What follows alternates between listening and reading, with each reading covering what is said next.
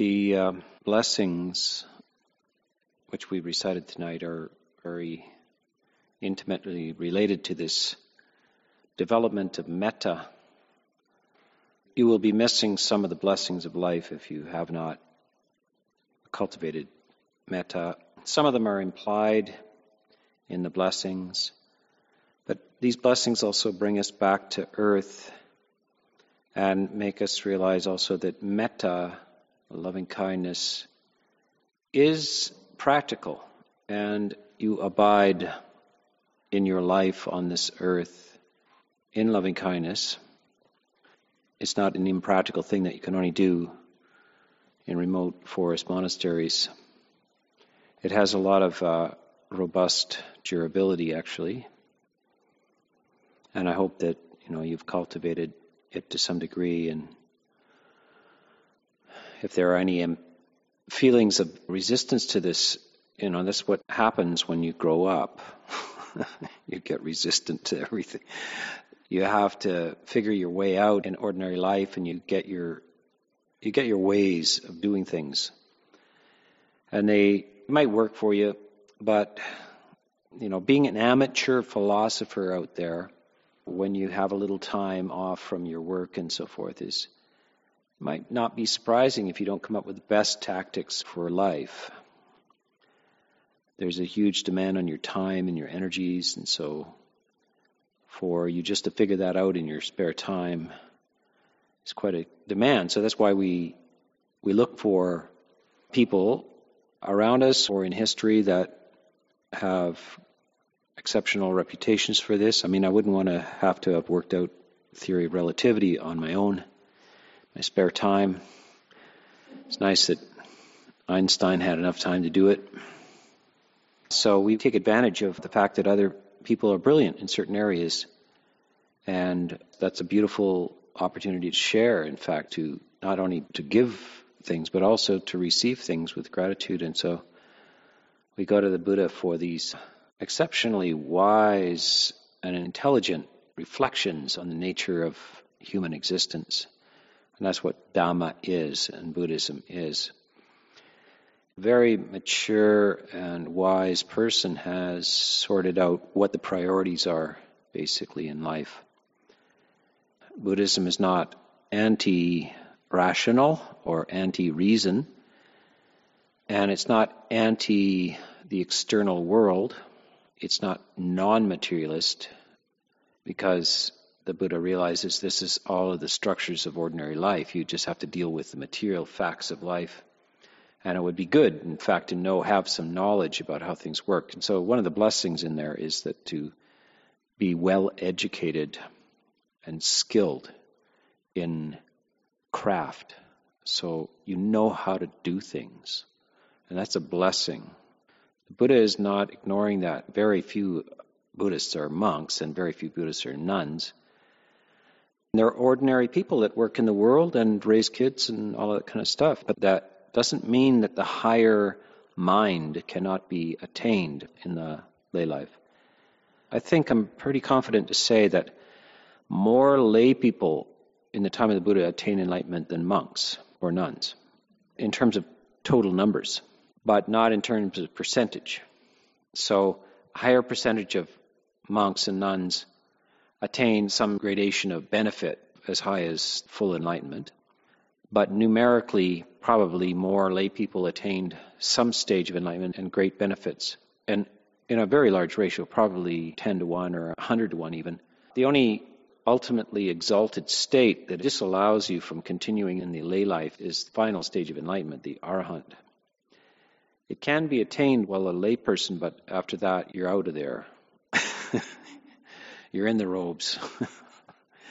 Up to the third stage, you can function in the lay life. You might be you might have a bit of a reputation for being shy or a little bit withdrawn. At that point, there's a very strong ethical element to one's consciousness, and one just cannot do certain things. And you have a very minimal, real interest in the external world. You're extremely satisfied within. Your spiritual life is the place that you live, and you really don't need much else. In the lower stages of enlightenment, still people continue in the lay life, the household life. They raise kids, they deal with things, they have relatives that are not enlightened, and they still have to deal with them. Sometimes you can share a very intimate life with people who are unenlightened. And that's just the nature of your karmic situation, but it does not impede the possibilities of your progress in the spiritual development or your emotional development. Loving kindness, metta, is something to be woven in, and it's not really separate from any of these blessings. If you're angry or particularly greedy or ambitious, all of these things, they will interfere with the accumulation of these blessings in your life. Notice one of them is to have relatives in need. That's considered a blessing, to be able to help out people who are in your extended family in some way. If you're hostile and self-obsessed, then that blessing is not available to you. At the same time, though, because of loving kindness for yourself, it causes you to separate from the foolish. And that is the first blessing of life. A person full of loving kindness is not a doormat, because that wouldn't be loving kindness. Would you want anybody else to be a doormat? Not if you have loving kindness, so why would you want to be a doormat? So goodwill and profound loving kindness is not negligent about one's own well-being and dignity. And so that is why one blesses oneself by separating from the foolish, because it's just not kind unless you're involuntarily subject to the foolish. It's not kind to subject yourself to that dysfunction and abrasion unless you cannot get out of it. And the second part of loving kindness is a motivation to associate with the wise. So you'll see this come later on in the sutta as well. Visiting spiritual people, talking about Dhamma, practicing these things, cultivating the higher states, getting on the right track. The Buddha has set it up so that monks and nuns can go off and just do it full time. And then there's a kind of an open door to the monastery, back and forth between the lay life and the monastery, the lay life and the monastery. So you can sometimes immerse yourselves there, sometimes just visit. There's always an opportunity to hear a little bit of Dhamma and just to pick up on another way of life. Lots of cultures have no monastic structures in them, and they're a little bit perplexed by the whole idea of, it is a strange thing to see some men waltz off into the forest and just live out there. Apparently, it's hard to figure out what's their motive and what are they doing and what are they like that, what's that about? And if you don't have monastic structures or those higher contemplative possibilities, you won't know why about that part of life. So the Buddha is setting up special conditions. If you want to, you go into that and you abide full time, your whole life in that. And he just trusts that there will be secondary benefits. He also sets up a few situations where he's going to basically make sure there's some benefits. One is that you're not allowed to raise your own food or keep your own food, so you have to get fed once a day by somebody who's a layperson. So that guarantees you don't become this totally isolated hermit. I think a lot of monks might like that. Christian monasteries, some of the monasteries are self-supporting, so the monks do raise all their own food. They have a little bit of interaction and everything, but the Buddha is really depriving us of that possibility for a very deliberate reason. He says, I'm not asking much, but you can't really become completely hermetic. You need to make contact for your food, and this will benefit everybody.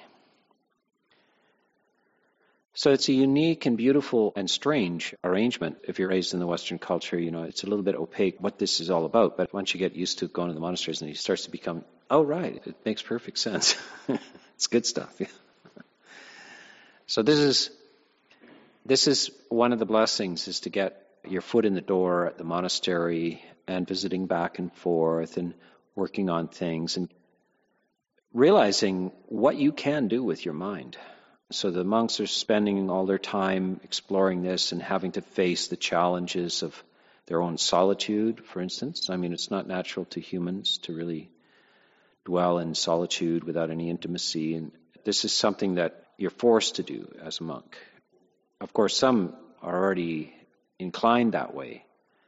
But I think most monks that come in aspire to that, but the human nature has to be retrained. But there's great things when you train yourself like that. New vistas appear. And then you get a chance to share that, or share at least the enthusiasm for that, and to encourage others. And this is what the Buddha does as well. He's encouraging people to always ask for more, always aspire to more growth. Keep that up. And it certainly has nothing to do with age. There's quite a few instances in the suttas where somebody goes forth as a monk at 80. Or even, there's one at 100 years old, becomes a monk at 100, and attains enlightenment as well. So it's not a matter of that you cannot grow. They had a complete conviction and full examples continuously that the brain, so-called, or the mind, is flexible and can grow and develop if you exercise it. Buddhism is all about that, about creating new depths, always aspiring for more, endless practice, but endless practice in the right way. So it's always right effort. And that right effort is not painful effort. It's not harsh effort. It's right effort. And it's really an invitation to enjoy your life. And you can't enjoy your life if you abide in the hindrances. There's no joy there. It's rough. You can only enjoy yourself when you can abide outside of those hindrances and in some form of positive, wholesome mental states, emotional states. And then you enjoy your life. And the Buddha's saying, and that's what you have to practice, which is kind of like an invitation to eat chocolate cake all day. You know, he's inviting you to step into the beautiful. That's your job. Your job is to step into the beautiful and to step out of the harsh, the abrasive, the debilitating, the circular. What I mean by the circular is the stories that go round and round and round in your head endlessly. It's like one of those belt sanders. You're going to get sanded down by the circulating hindrances. They just wear you down. So the Buddha is having none of this. Notice in Buddhist teachings there is no particular benefit described of investigating circles. We're interested in stepping out of circles. The whole major theme is to get out of this circle of samsara. Samsara is a circle. And do you ride around in it? Do you talk to it or anything? No, you step out of it. You get off the merry-go-round. The stories are circular. They're little microcosmos of samsara. And you're trying to pull the plug on it. You might say that the circular part of your mind is this avijja, which you see in that circle of dependent origination at 12 o'clock. On there is this thing called avijja, which is ignorance, and the root cause of all your problems. And off the chart, before avijja, at 11 o'clock is death. But it's very strange because death is not the cause of ignorance. They go in this sequence, so ignorance is the proximate cause for the arising of these decisions, and decisions, sankharas, are the proximate cause for the rising of consciousness, structures, and so forth. But death is not the cause for the rising of ignorance. There's really nothing much to do with each other. But what does come before that are the 5 hindrances. They're the energy structures that maintain your confusion, your misdirection. And so that's why I'm always on about the 5 hindrances. If you can just step out of them quickly and repetitively and habitually and into the safe zone, your confusion subsides. You don't really have to work through it analytically or anything. You don't have to work through your stories, your hindrance stories, anger stories, and sorrow stories, and desire stories, and agitation and confusion stories. You don't have to work through those. You don't have to process the stories. You just get points for every time you stop the story and walk away. Stop it, walk away. Don't talk. Don't get into the dialogue. Don't talk about it. Drop it, walk away. Drop it, walk away. Drop it, walk away. And you're reconditioning your mind. And every now and then, you drop into a good neighborhood where you're feeling well. And the dialogue is, people are just ignorant, whatever. They don't know any better. What am I thinking? May they all be well. Yeah, you dropped into a good neighborhood there. And then the Buddhists say, stay there as long as you can. If you do some sleepwalking and end up on the outside of the gated community, you'll just have to make sure you don't get caught in a really bad neighborhood, but make it back in your pajamas, barefoot, back to the in behind the gated, the gate to the gated community, where it's safe. And that sleepwalking is exactly what we do. In the monastery, you're told, pep talks, coachings, and get on the zone and everything, but it's very easy once you get out to just drift away and find yourself standing there on the street in your bare feet in your pajamas, just wondering how you got there into this street fight. How did I get here? How did I do this again? That does happen, but the Buddha is just saying, stop, walk away, get back to the good neighborhood. Move in. Stay in the good heart. So after a week of this, and I guess tomorrow is our closing circle, so this will be the last of the Dhamma talks, but I hope to send you back, and people will wonder what happened to you, why you're speaking Pali and hugging strangers on the street. What? Where were you? In the summer of love or what? This is what I hope to preserve here, the last remnants of the summer of love. The summer of love, it's too bad they didn't have better direction. They had the right idea, but they didn't have the technical skills, They were onto the right thing. The words were there, summer of love. But the summer of love is a lot of work. It's gardening, you really have to know your gardening. And you really have to know the water holes as well. So monastery is a water hole, place to go and refresh yourself and get new energy and good instructions, because you meet difficulties and you get tangled out there and everything. This is what, of course, how could young Westerners know how to manage? They had the good intention, but how to manage that, how to live in a positive, uplifting, emotional way, in a committed and beautiful way. It's not so easy to sustain, and they didn't have the infrastructure for it. And, of course, the infrastructure is just pretty small at the time. And when you go to a place like Thailand where there's a temple across every street, there's just continuous reminders in the environment. So we're doing pretty well. I mean, especially all of you that make the journeys to the monasteries are doing very, very well to use the resources, the limited resources we have, in a very beautiful and productive way. Considering the odds, my own sense of the odds against developing much of a Buddhist Sangha in the West within hundreds of years, or even maybe not at all, I mean, I'm amazed at how well it's worked.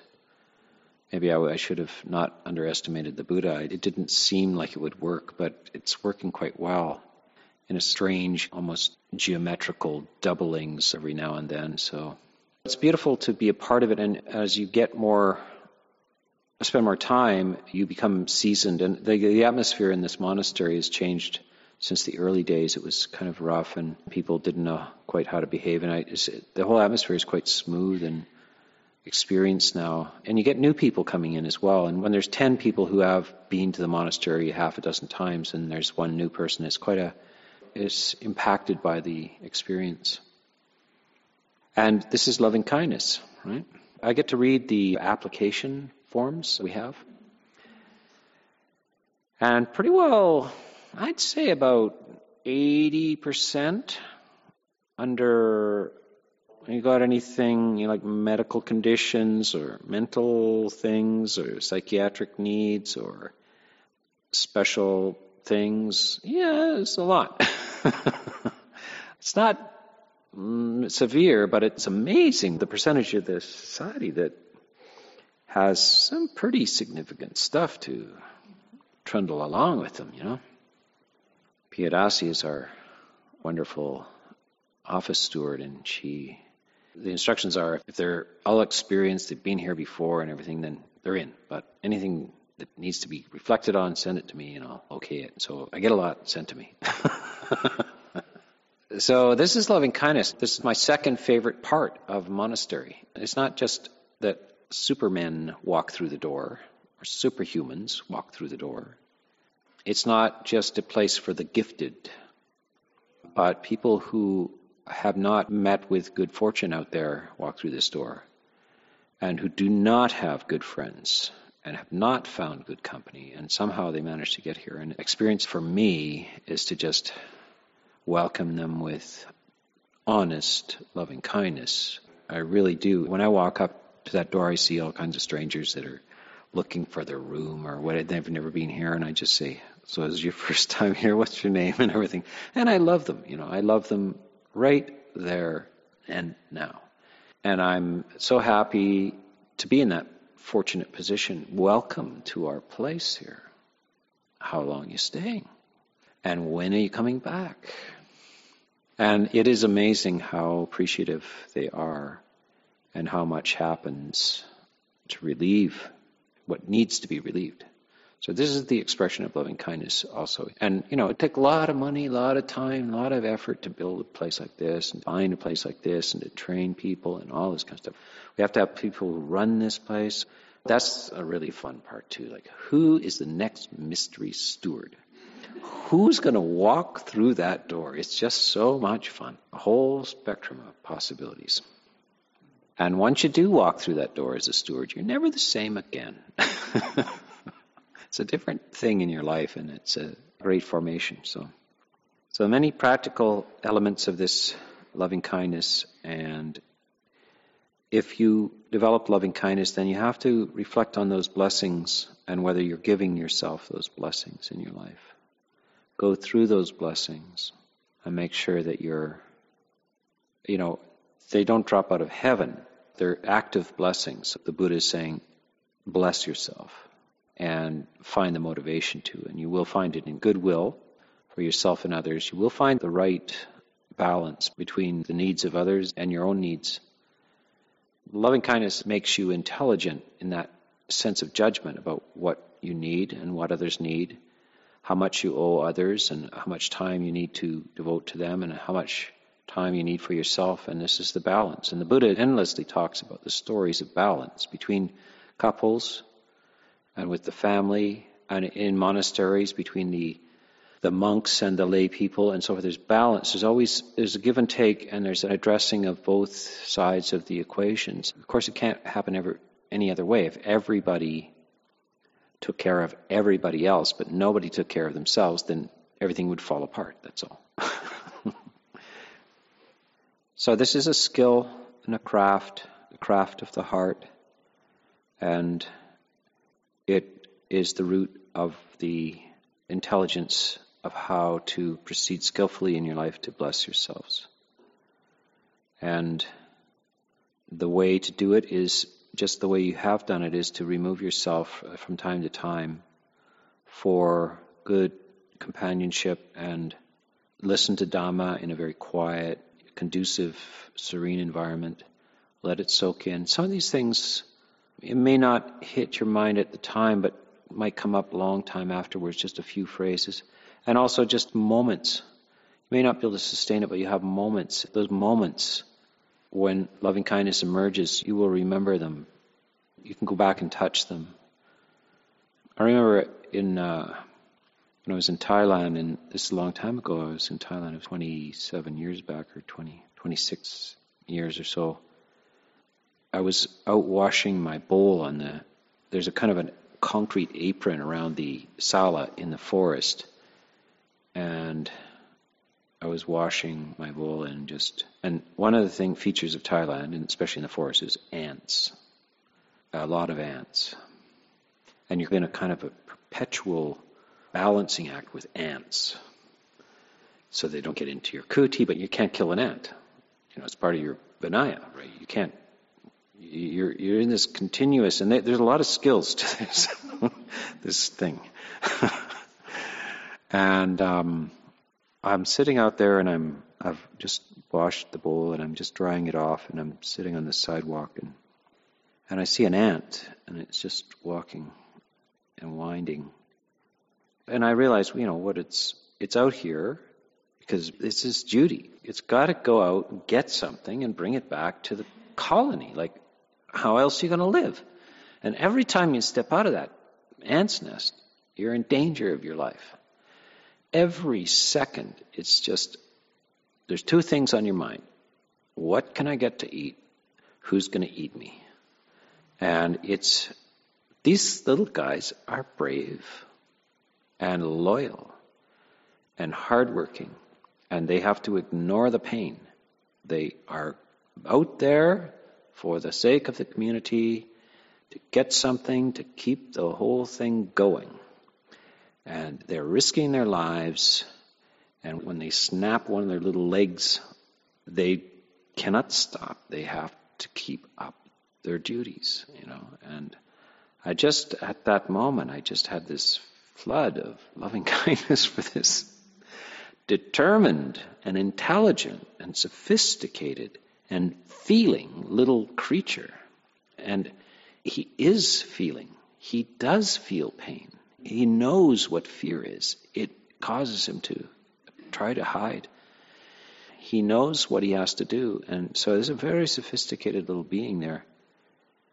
And, it's very easy to see them as just dust or inanimate or something like that, but it's not the case. This world is just teeming with conscious, feeling, sensitive beings.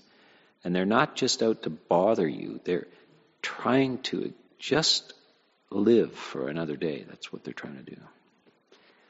And when I felt that, I thought, wow, I've come a long ways.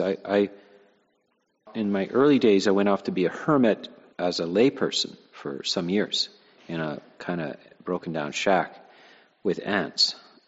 And I had taken a real vow to not kill any insects. And there was a lot of insects around. This is Canada in the Coast Mountains. And I get this every year, an invasion of these big black carpenter ants. And I would just have to catch them in a dustpan and put them outside. Catch them in a dustpan and put them out. And in the first year, I thought, I wonder how long this is going on, because there were weeks of this. Sweep them up, put them outside. Sweep them up, put them outside. And they could it was a leaky, broken shack. I thought, why me? Like, why do I have to do this, This is like trying to live with one hand tied behind your back. I always had mice and pack rats as well. And no killing, right? No solving this problem easily. So I'm feeling quite vulnerable and quite immersed in these kind of things. And I'm thinking, this is a hard way to live, isn't it? If I was not thinking about this, I just, get a rat trap, poison it, and poison everything, and have done with it. What do people do? Thinking, this is an interesting challenge, but I am going to stay with this. But I stayed with it out of duty and the respect for the ethic and everything, but it was somewhat lacking in true loving kindness for them. So when I finally experienced a genuine appreciation of this thing's life, a change had taken place, kind of an irreversible appreciation of this. It was a different experience altogether. And whenever I think of that, and I haven't thought of it for a long time, but somehow it just popped up in my mind, it moves me. So a moment like that is not lost. What a strange thing. 26 years ago, an ant on the sidewalk. And I'm still talking about it as if it was a great love affair I had one time with a Russian ballerina, you know. It's that important. In fact, I can't remember that name of that Russian ballerina, but I do remember that aunt. No, there was no Russian ballerina.